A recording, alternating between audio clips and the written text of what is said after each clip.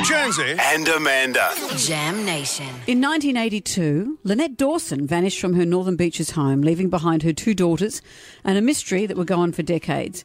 It took a podcast called The Teacher's Pet to spark a global interest in this case, which then led to her husband's conviction of murder. Well, now the creator and award-winning journalist of the podcast, HEDLEY Thomas, has released a book which takes us behind the scenes of one of the most intriguing and enduring murder mysteries of our time. HEDLEY, hi. Hi, Amanda. It's quite the book, though. Oh, quite a the story. subject. I know. And is it fair to say if you hadn't created the podcast, Chris Dawson would be walking free today?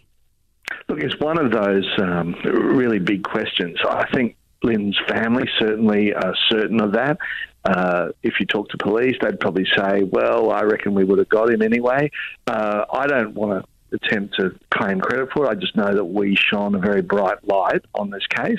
We made a powerful difference, and it left the DPP with, I think, an opportunity to go forward, and they did eventually after many knockbacks by that same DPP. You started this podcast in 2018. How did you come across this case? It would have been a cold case by then. How did you find out about it? I found out about it in 2001 when I was a features writer, and I was in Brisbane. I wanted to understand more about it because in 2001 it was an inquest, the first inquest that was being held into her presumed death. And it was just so compelling. It gripped me. I went to Sydney in 2001, wrote about it then. And back then I thought I should do a book on this. But life got in the way. I got busy. My wife had another child, and we were just so frantic with everything else, and the book went on hold. But then we get to late 2017, and everybody had started listening to podcasts, talking about podcasts, and I realised the story that I wanted to unpack much more fully years earlier I could do as a podcast investigation. And it's a double-edged sword as well, because legally there's so many how Chris Dawson could have got away with it because it was out there in the public forum.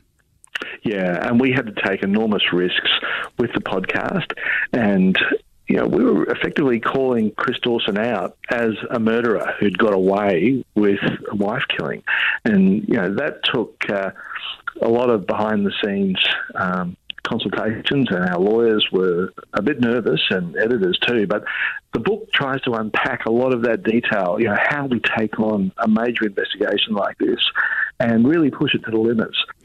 So many people have listened to the podcast. What will we get from the book that we don't know already? As Trent Dalton, my friend, the amazing author, said, if you think you know the story, think again. He's read it and he was blown away. It's a memoir of journalism, but it's also a very deep dive into all the things that I couldn't talk about during the podcast. There's so many interviews that I did, people I spoke to, information that I came across, that because of the pace that the podcast was going at, I didn't get a chance to properly reflect. And I also wanted to deal with some personal motives that I had for telling the story.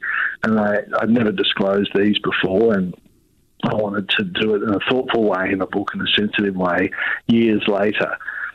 So there's a lot of, I guess, vulnerability in there as well. But for people who appreciate journalism and appreciate how journalism can change things and affect the criminal justice system in a positive way, there's a lot to read.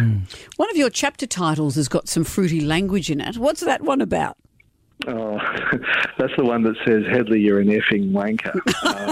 From your wife? That comes from a quote from one of the Dawson brothers during a police telephone intercept. The telephone was being tapped during the podcast's rollout, and when the transcripts were released during the murder trial last year, the conversation between Chris and Paul became particularly colourful and angry when they were describing what they were hearing in my podcast, and I'd done a number of other interviews, television interviews and so on, where I had said that Chris Dawson should be prosecuted, that he almost certainly got away with murder, and of course they then were venting, and look, I don't blame them for being angry with me. I made their lives hell.